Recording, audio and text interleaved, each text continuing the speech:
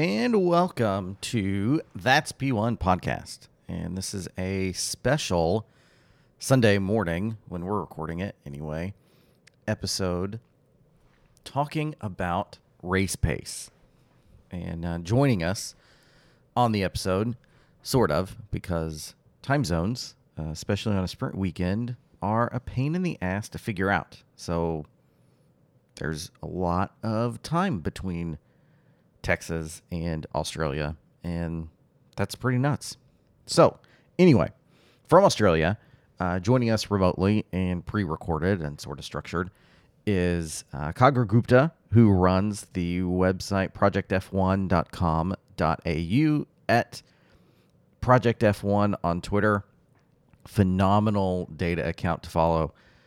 Lots of people on Twitter get into data and show you things that don't really matter to me, maybe to some people, but why do I care about lateral acceleration?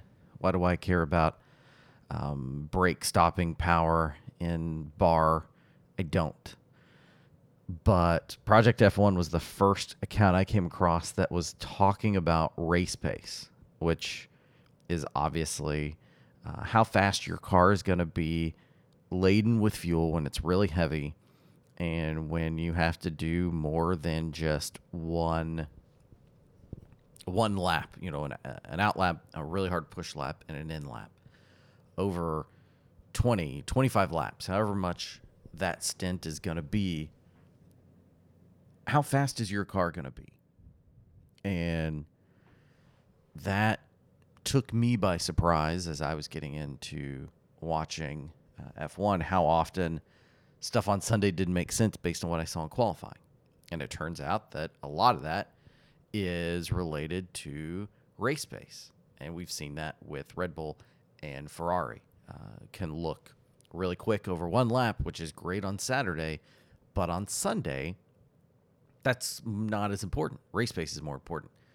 We can get into at some point, which is more important.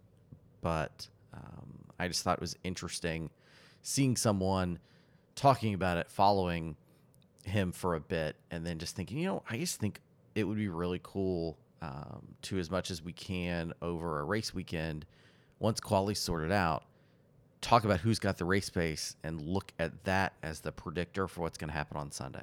So that's what we're trying to do. But we're throwing this together. Life gets in the way.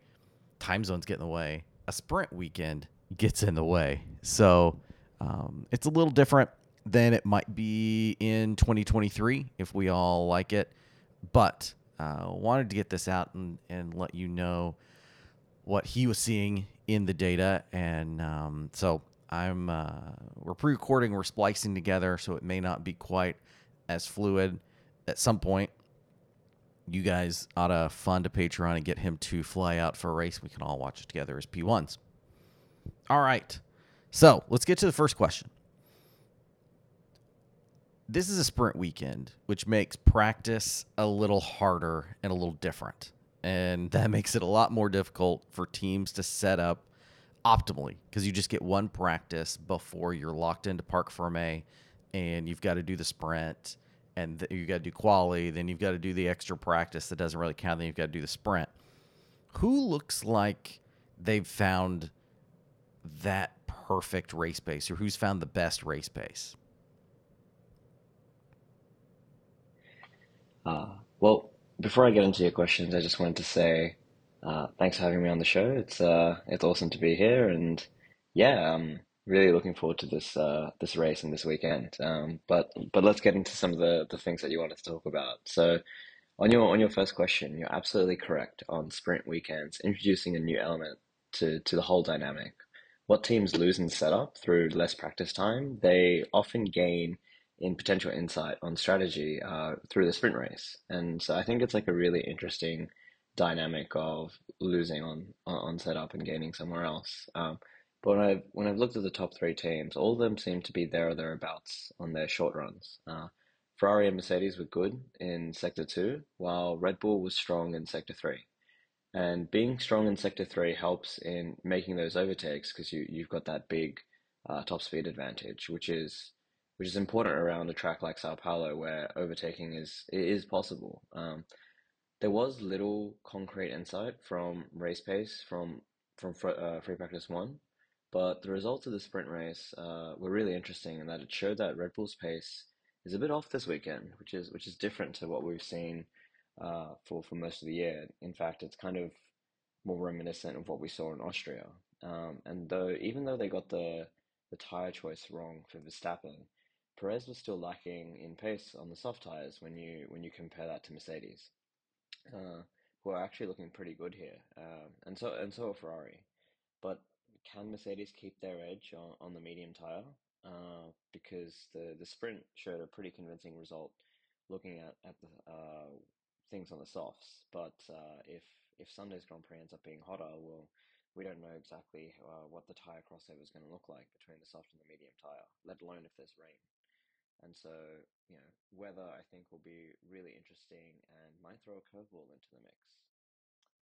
And is there anybody who is looking like they've aired too much on the Friday side, on the one lap pace, the traditional qualification format side, and sacrifice some race pace and are going to regret that on Sunday? Like, I don't think any team went too far forward with one lap pace. And I think that's fair enough given the mixed up weather conditions that we've seen over the weekend and the forecast remaining pretty volatile as well. I think because of this, most teams have kept their cars in a relatively large operating window. Really good race pace. In my initial look at the data on Friday that bore out, what do you see in the data for Red Bull's race pace? Question. I think Red Bull has been really dominant this season, and it's hard not to expect that to be the case here as well. There's no clear demonstration of this in free practice one. In fact, Red Bull's pace was some of the more disappointing based on the distribution of lap times. But I think it's important to call out that because we don't know the precise fuel loads or the programs that the teams are targeting, uh, it's important not to jump to too many conclusions when it comes to looking at these sorts of pace results. My suspicion is that they were investigating the durability of the soft tire, and this could have been something that uh, influenced their decision on what tire to start with for the sprint weekend. But there's also potential for a lot of hindsight bias in the comment I make there. So even though Verstappen lost out in the sprint, I think the team has collected some really valuable data across both cars that'll help them in finessing their strategy for the race. Now, this weekend isn't just a critical battle in P2 of the drivers. We're not just looking at is Mercedes going to get their first win, but this is a critical battle in the P2 for constructors. Who do you think has the edge here in Interlagos for that? Yeah, so this is a really interesting one. So Uh, on the question of looking at between, where Ferrari and Mercedes land, I think it's really interesting from what we saw in the sprint, especially compared to what we saw earlier in free practice. If I was to just go from the free practice information, I probably would have been leaning towards Ferrari based on their longer run sims and looking like they had kind of more of the competitive pace. But with what we saw in Mercedes in the sprint race, I think it's a lot more of an even battle. And so, I mean, what's some of the reasons why there's a difference in those two comments? Well, the free practice data was more based on the mediums, whereas the sprint was kind of entirely on the softs. So there is a potential that one team favors better on one set of tires, but like I said before, I think it's really interesting where these things will land, with some different weather conditions and different track temperatures and things like that. And also, I think just even the timing of who's on what tire, potentials for undercuts could really put a surprise when it comes to these expectations just based on the raw pace that we've seen for the cars. But I think regardless of that, I on pace alone, I'm probably leaning still more towards Ferrari over Mercedes. But obviously, with strategy, that could all get pretty undone, or anything left field with a safety car or rain.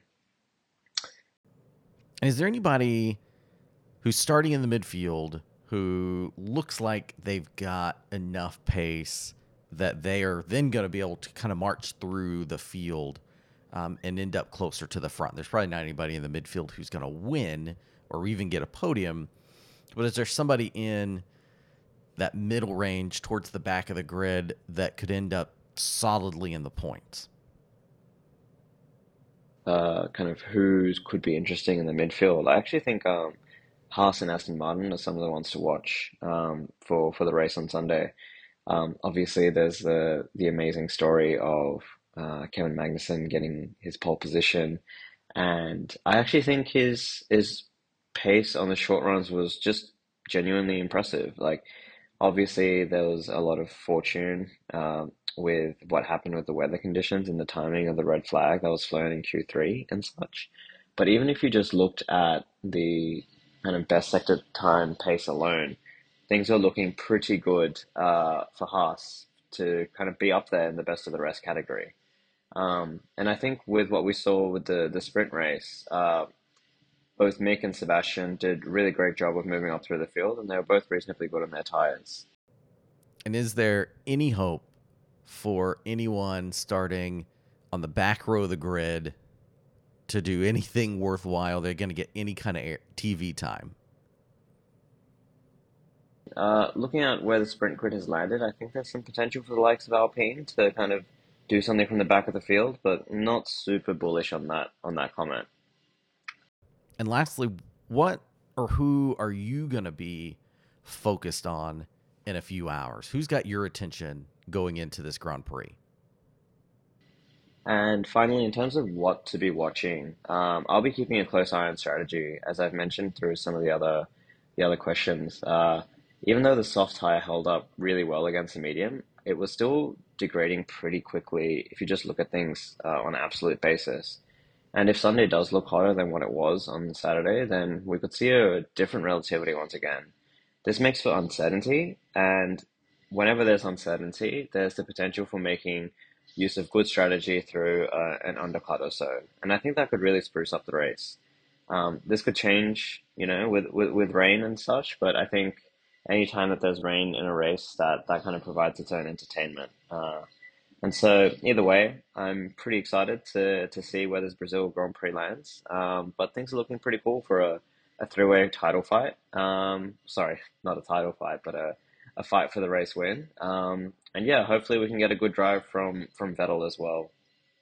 Well, thank you for joining us on this special edition podcast and doing what we needed to make it work.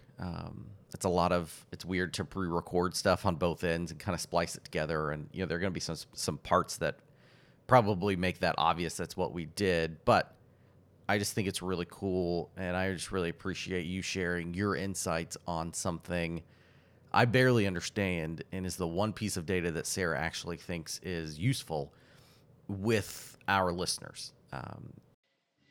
Yeah, so just once again, just wanted to say thanks for having me on. I think it's been cool, and hopefully this race is a good one to dig our teeth into afterwards. You need to go give him a follow at Project F1.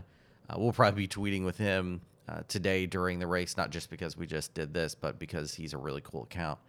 And I always thought he was too cool for us, but he's going to come down into the lowbrow seats with us and not just stay up in his popular accounts he interacts with normally. It's really cool to get into data and just a lot of fun. So thanks for joining us. Thanks, listeners, for putting up with something in a different format. And if you love it, let us know. If you hate it, don't let us know because we don't take any negative feedback. And I guess I'm supposed to say that's checkered flag. It's a race pace checkered flag.